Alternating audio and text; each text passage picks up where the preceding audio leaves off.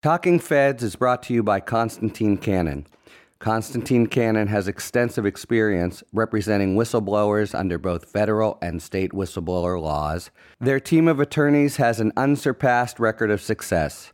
Learn more at ConstantineCannon.com. Welcome back to Talking Feds, a prosecutors' roundtable that brings together prominent former Department of Justice officials for a dynamic discussion of the most important legal topics of the day. Today, we're in Washington, D.C., and talking about the question that is really on everyone's mind, the Mueller report and the redactions in it that are going to be delivered within the next few days.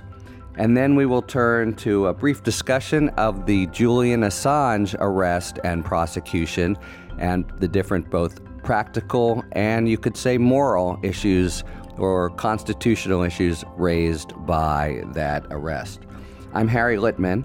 I'm a former United States Attorney and Deputy Assistant Attorney General.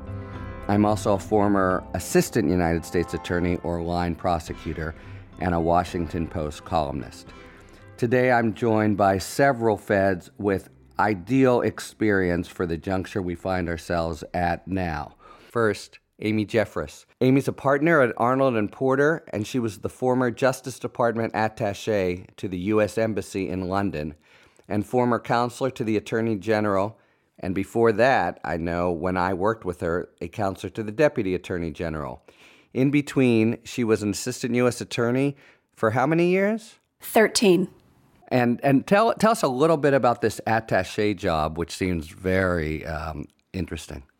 That was a great job. The Department of Justice has about 10 overseas attachés, and London, for obvious reasons, is one of the most sought-after positions. And you assist the U.S. and the U.K. governments in collaborating on criminal investigations. So anything from terrorism cases to the LIBOR investigation, which was going on while I was there.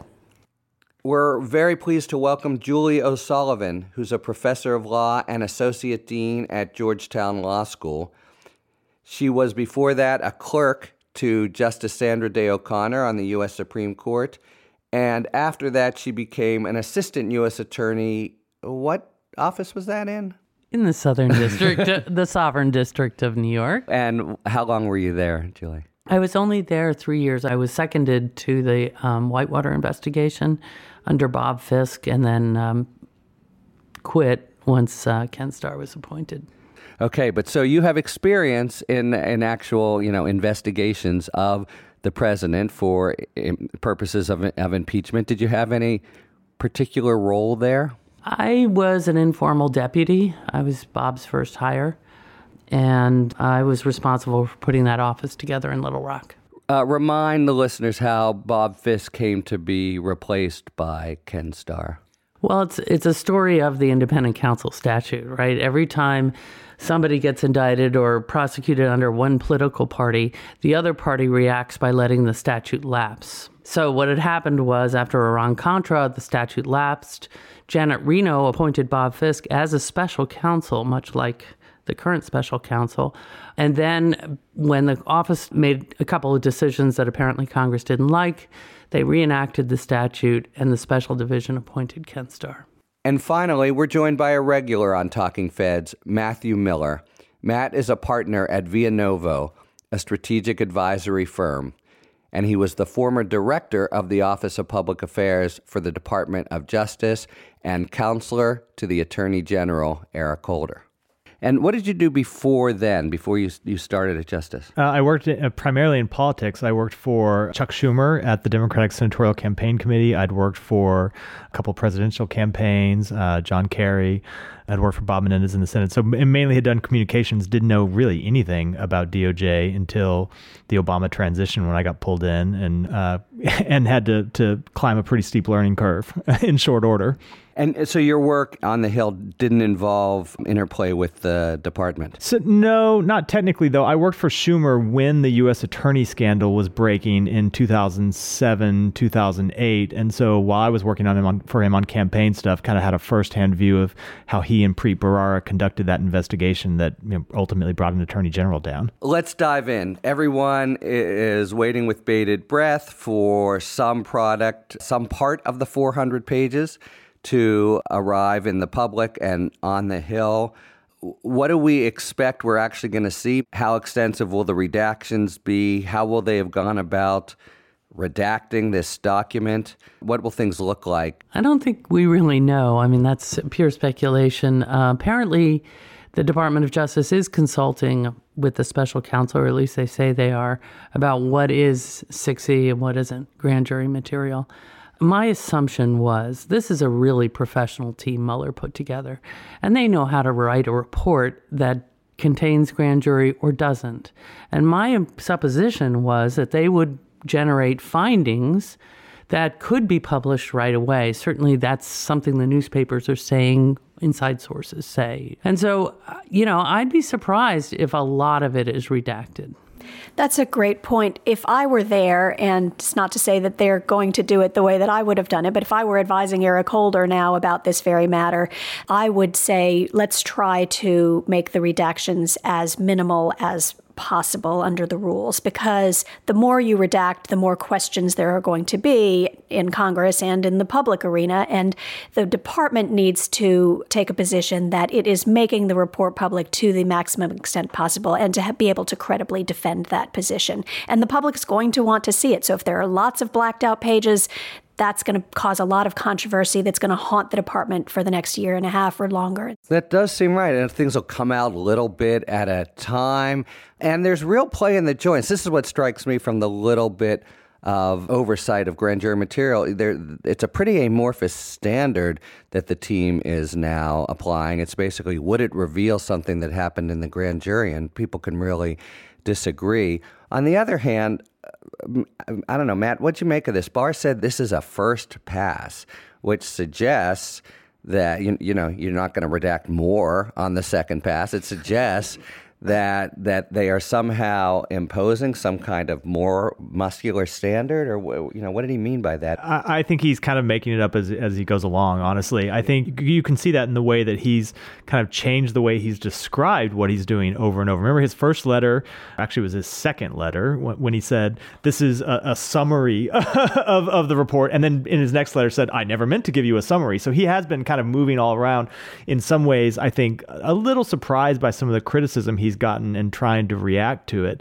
What do you make of that, by the way? Just like he's rusty, sort of? He's been away for a while and didn't, Combination of rustiness and arrogance. I think he's a very smart attorney. You can see that in the way he talks about the law when he's on the Hill. You can see it in the 19-page legal opinion he wrote, even if you disagree with it. He's a very smart person, but has been out of the public eye in a long time. And this is a big, important job where everyone is watching you and will jump all over you.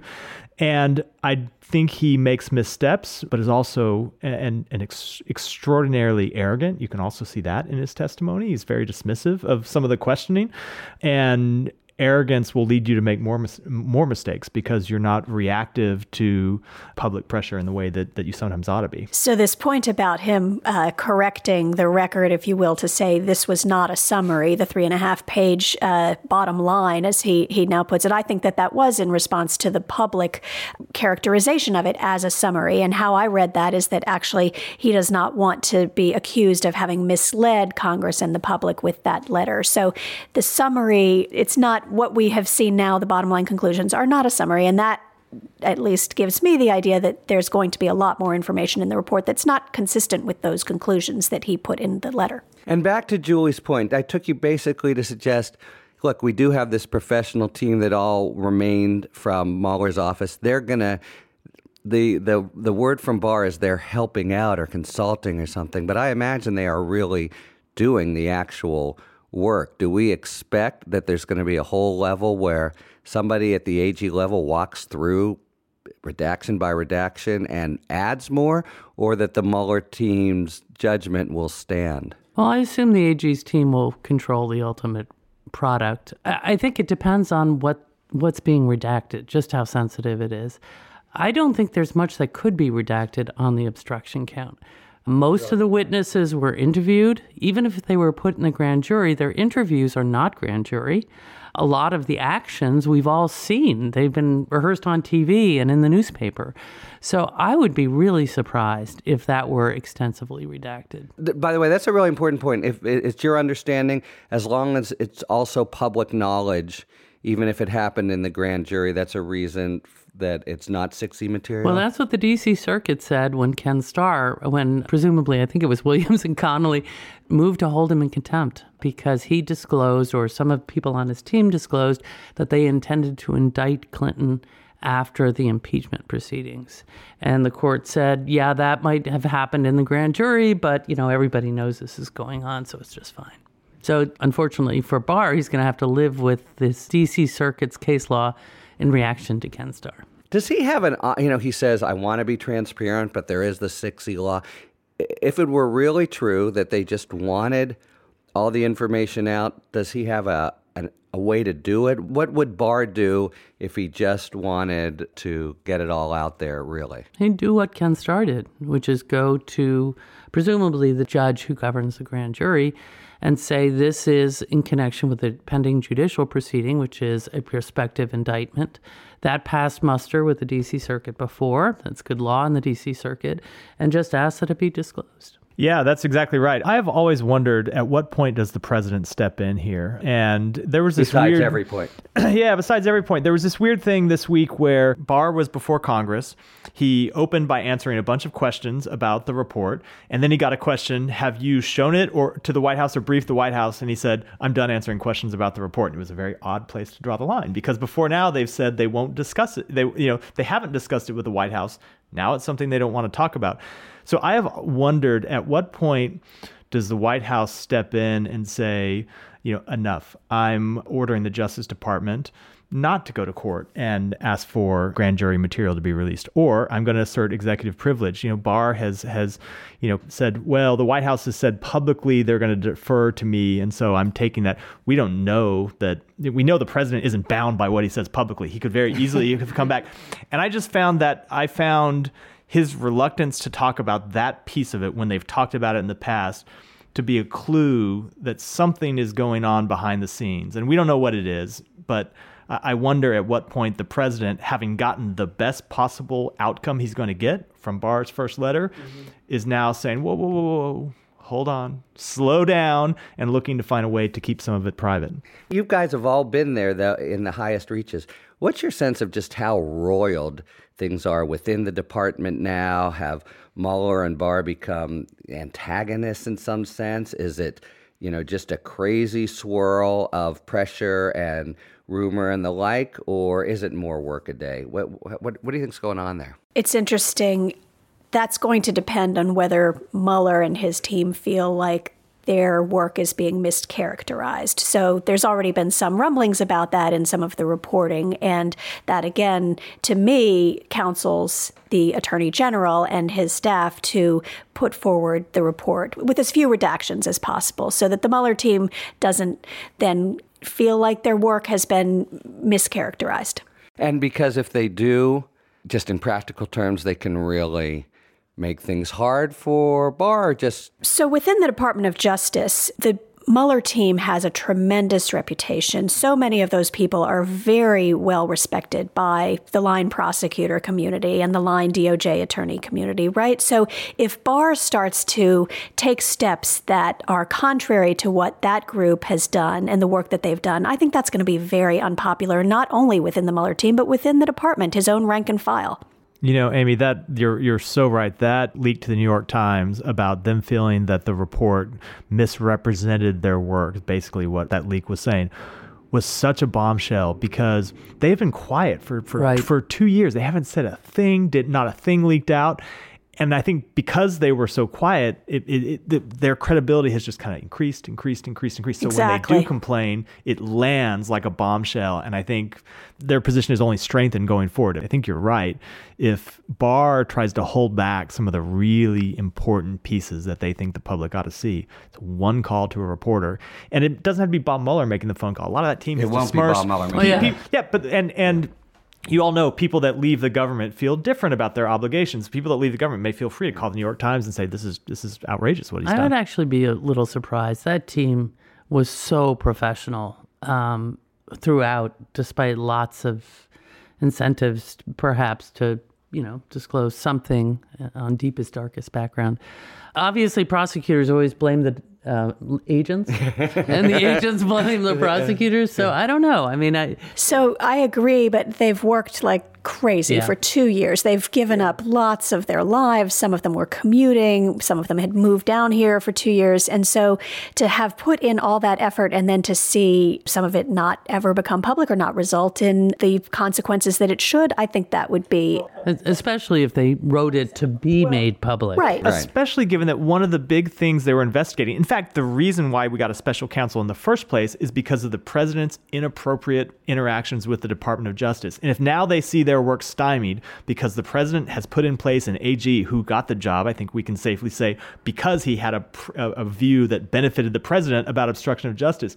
If they think that the game is rigged here on the very question that they were assigned to investigate in the first place. Right. None of us is right in the middle anymore, but we all know people who are, maybe talk to them. I don't have the sense, as I did with Sessions and certainly with Whitaker, of general sort of rank and file discontent at this point with Barr. I don't know if you guys, have heard to the contrary, but of course what the next few weeks will tell. I mean, for one, people at the department, by and large, don't know what the report says, right? There's got to be like maybe 10 numbered copies out there and very close hold. So it's been reported, and I don't know that this is true, but it's been reported that the Mueller team prepared a summary of the report that they viewed as something that could be released with no redactions. And so that to me is very interesting and something to look for this week. So does that summary come out? And if so, does it come out with redactions that we assume from, if this reporting is accurate, the Mueller team determined were not necessary? So that would show daylight between the two. Yeah, that would that's a great point. And remember, they went on for 2 years. If this Department of Justice thinks that they know more about what should be redacted and what shouldn't in a week or two, that strikes me as ludicrous. And by the way, like on the summaries and the redactions generally, we know that as early as more than a month ago, March 5th, Barr and Rosenstein met with Mueller, knew where things were going. They really should have been about the business of having these redactions started at least, and certainly on the summaries, by then. I think in general, the timing that people have assumed where everything happened, that weekend, whatever, is wrong. I think I want to just unpack one thing that Julie said to make sure the listeners understand, because it's pretty important. Rule 6 says that you can't generally release grand jury material, but gives 5 exceptions. One of the exceptions is for a pending judicial proceeding, and the D.C. Circuit, which is the court that might actually control this, the Court of Appeals over the district court, has said as recently as 10 days ago that an impeachment inquiry counts as a pending judicial proceeding.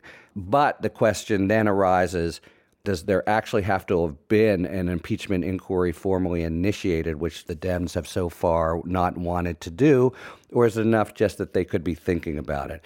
But I think you're saying, Julie, that based on the Starr, do you know, when Starr did that order, had the House already begun an impeachment inquiry? My understanding is they had not. I could be wrong, but my understanding was they had not. In fact, the report was what triggered the impeachment inquiry. And it maybe it was in contemplation, right? But very similar to this circumstance, Congress was waiting for a report. So that would suggest, very different from public expectation, that in fact Bill Barr has an easy, in our order, please release, and boom. Mm-hmm. I actually think there was a report on Waco, which was also, I think, a special counsel, and that was shared publicly, and I believe the D.C. Circuit said that the public interest involved was such that they could disclose it.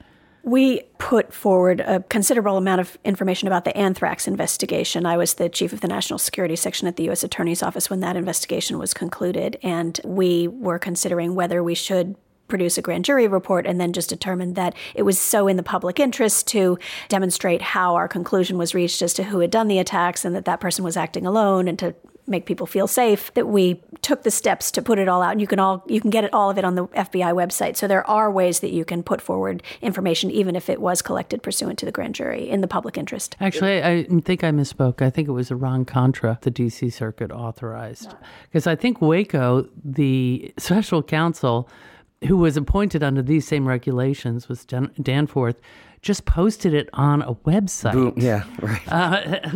Without any consultation with the court or anything else. But, I mean, to Amy's point, it really does feel like that's the missing part of the department's analysis right now, and it was absolutely pivotal in Watergate, for instance, the public interest. What we've had is just this bland notion, here's what Rule 6 permits, but this, surpassing point that everyone needs to know and is dying to know what's in the report somehow gets stripped away.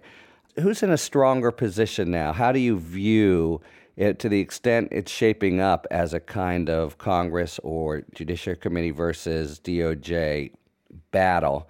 How do you like Congress's chances sort of overall?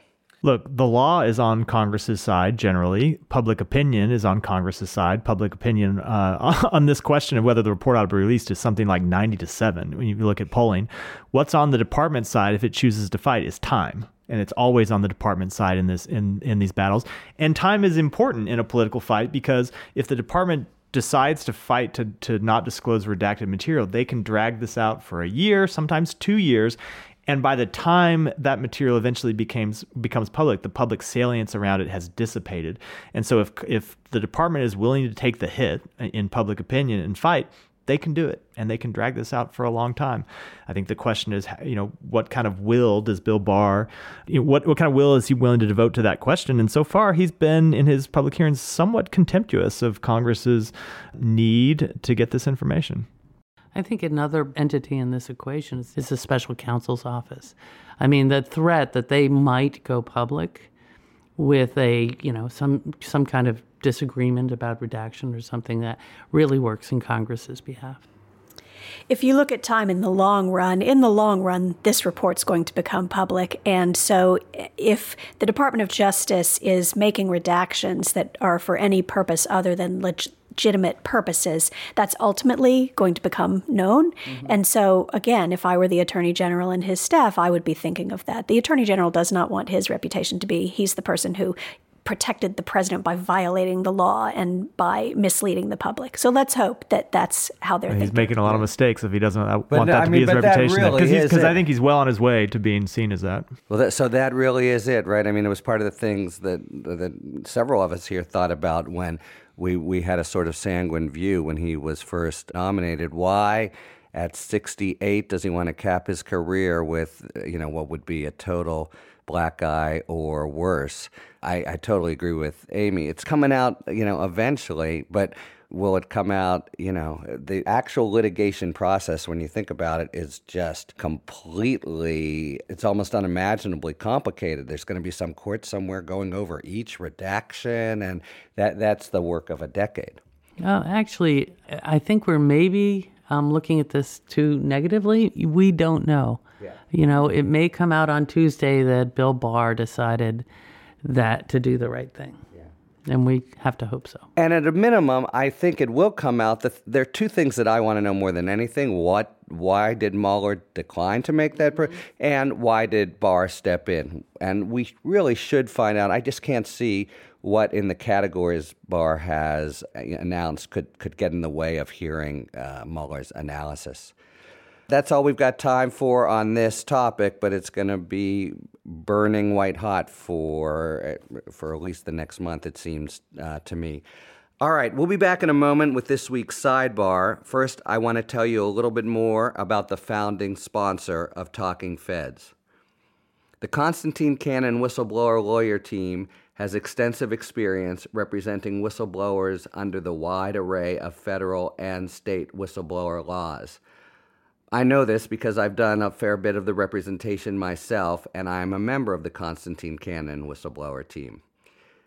The firm's experience spans across multiple industries, including healthcare, banking, pharmaceuticals, securities and commodities trading, telecommunications, insurance, technology, and government contracting.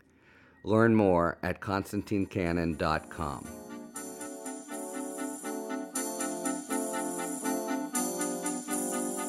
Once again, it's time for us to explain some of the basic terms and relationships that you hear about in this podcast or on the cable coverage of the presidential investigations in a segment we call Sidebar.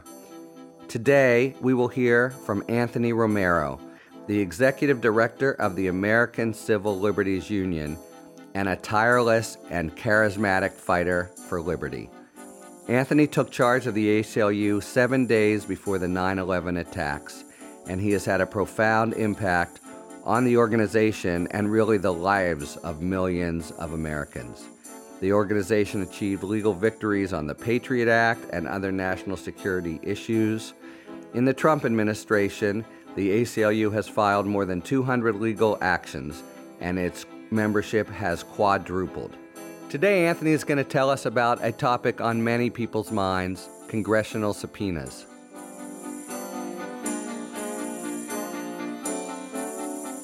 How do congressional subpoenas work?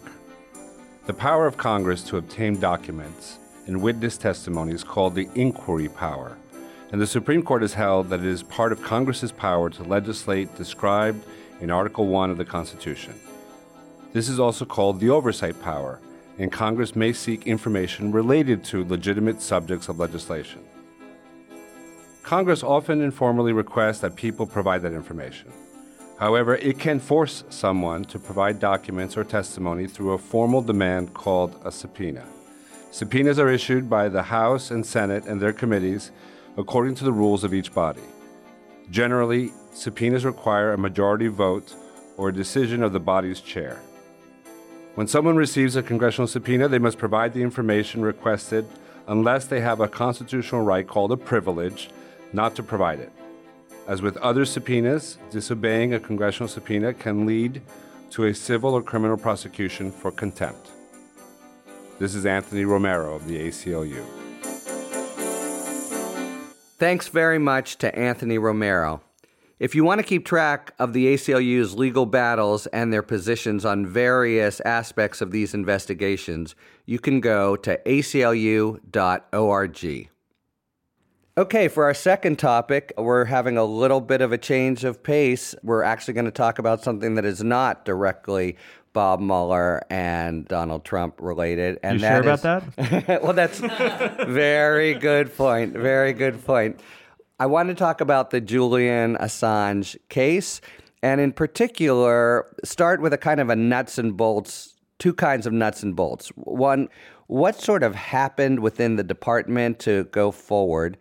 And then, as an assistant, you've got all these either criticisms or at least discussions in the public sphere about the First Amendment implications and whether Assange is a legitimate member of the press, and this is the same as, the Pentagon Papers. And I'm wondering, as an assistant U.S. attorney, if you were actually the line prosecutor on this case, how, if at all, things like that would factor in, or is that just for the sort of political higher-ups? I think, obviously, that the press considerations are really important. I have to say that I think that if a reporter gets grand jury material, you can't prosecute the reporter. But if he bribes a juror to get the grand jury material, yes, absolutely, you can go after him. So I think this is a really different case. If Assange had passively accepted all this information, that's one thing. But the indictment, at least, alleges that he actively worked with Assange, with Manning, to crack a code that protected very sensitive information. That, to me, is different. I would potentially go after that. That's exactly right. Journalists should not be prosecuted for publishing information that they receive, even where, as in the Pentagon Papers case, it is classified and someone violated the law by obtaining it. So I don't see this case as that case. And in this case, Assange is accused of violating the law in order to get the information, hacking into government computers or assisting Chelsea Manning in doing so. And it's interesting that Bruce Brown, who's the head of the Reporters Committee for Freedom of the Press, was quoted in David Ignatius's column a few days ago saying that this is not a case against a publisher, which means that a lot of reporters have lined up and not criticized the department for this action. Yeah, I mean, I think that's exactly right. And in that sense, it's certainly a legally sound case. Do we also think it's a righteous case? And so, in other words, the sort of second-order criticism is, yeah, okay, he hacked. Yeah, hacking's not good. But they're really going after him because of the information that he purloined. And in that sense, as a sort of moral matter, it's not that much different from, say, the Pentagon Papers case. Do you buy that? Well, one thing to remember is that you don't know from this indictment what the landscape of evidence is that the government has. And so you never know when an indictment issues what's behind it. And if there's not very much behind it, then I would agree with you that it seems like the evidence of actual hacking may not be that strong. But they may have more evidence, and we may even see more charges before the extradition request is formally submitted in a couple weeks' time. And we've got it on. And just to be clear, by the way, I think it's a totally righteous case, but part of it is like, he's such a creepy guy, and I know that that's not something that's in the principles of federal prosecution. Creepy, he has been functioning basically as an asset of a foreign intelligence service to harm the United States for the last few years. That's not what he's charged with in this indictment. I would suspect because they haven't yet found the evidence to charge him with, with acting with a foreign intelligence service. Although maybe that's coming. Well, it'll be hard to make it come if it's on the extradition request. Well, but they have time to indict him again before they make that official request.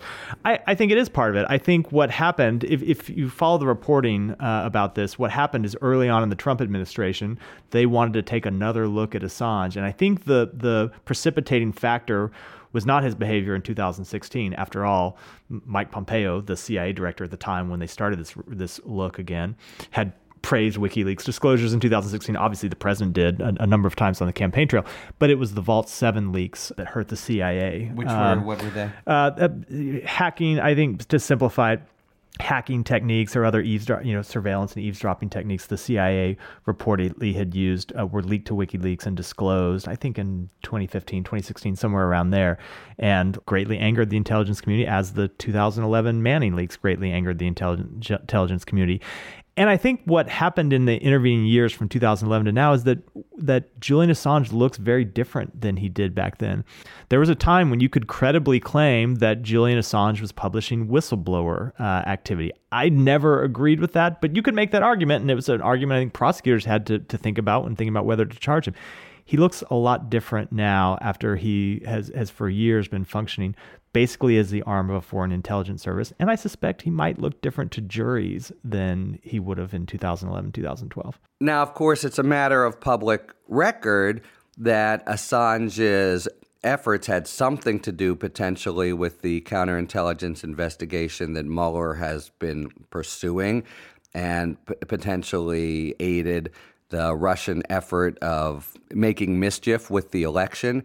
Is that something that you think figures in at all into the DOJ's decision to prosecute? It may have figured in, but the indictment was issued in March of 2018, and when you look at the time frame of the offense, it's 2010. So my read of why he was charged then is that they were coming up against the statute of limitations expiring. So I don't think that their timing of the indictment was related to the Mueller investigation. What's the statute for this guy?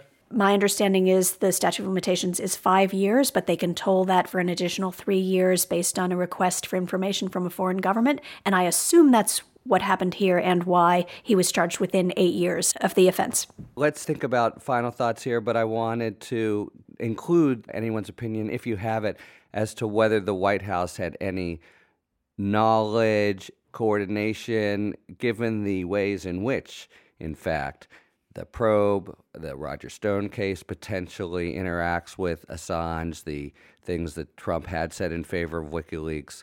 Would this be something that would have been as much news to them as it was to the general public, or do you think they had a role here? Well, I mean, obviously they had to extricate him from the Ecuadorian embassy. Would somebody have given a heads up to the White House? That's the right way to put it. So somebody would have given heads up to the White House, right? Because this is going to be an action with consequences, political consequences and international consequences, really. So, and I think that would have been appropriate. What's not appropriate is to ask the White House for their view on whether it should be done. So that's the distinction I would draw. Yeah, I think that's right. Look, national security matters, and this is a national security matter, both because of the underlying charge and because there are national security consequences involved. You know, there are interactions with foreign governments here, the UK foreign government and also the Ecuadorian government. We were apparently negotiating with them to try to get him booted out of the embassy. That's the area where it's most appropriate for DOJ to talk with the White House in advance of a criminal case, and I suspect they did. The only thing that makes it weird here, of course, is the president's love affair with WikiLeaks, which who he now says he knows nothing about, despite bringing them up 141 times on the campaign trail. That makes it a little weird, but still, DOJ couldn't bring this case by themselves because DOJ can't go convince the Ecuadorian government to kick him out of the embassy. That's state's job. So there had to be some interagency conversation. At least with state, but also a heads up to the White House, we think. I would think so. It's time for our final segment, 5 words or fewer, where we take a question from a listener and each of the feds has to answer in 5 words or fewer. Our question today comes from a Twitter listener who asks, who enforces the court's mandate in a federal court case? 5 words or fewer, feds? The executive branch. The Marshal Service, poor souls. The executive branch, then voters? Or litigants representing the people. The executive branch, we hope. Okay, that's going to do it for this episode of Talking Feds. Thank you very much to Amy, Matt, and Julie. And thank you very much, listeners, for tuning in to Talking Feds. If you like what you've heard, please tell a friend to subscribe to us on Apple Podcasts or wherever they get their podcasts. And please take a moment to rate and review this podcast. You can follow us on Twitter @TalkingFedsPod to find out about future episodes and other Feds-related content. And you can also check us out on the web at talkingfeds.com. Submit your questions to questions@talkingfeds.com, whether it's for 5 words or fewer, or general questions about the inner workings of the legal system and federal prosecutorial practice for our sidebar segment. Thanks for tuning in, and don't worry, as long as you need answers, the feds will keep talking. Talking Feds is produced by Jenny Josephson, Rebecca Lopatin, Dave Moldovan, and Anthony Lemos. David Lieberman is our contributing writer. Production assistance by Sarah Philippum. Leo Cooper supplied the photography. And thanks to the incredible Philip Glass, who graciously lets us use his music. Special thanks to Anthony Romero of the ACLU for today's sidebar. Talking Feds is a production of Delito LLC. I'm Harry Littman. See you next time.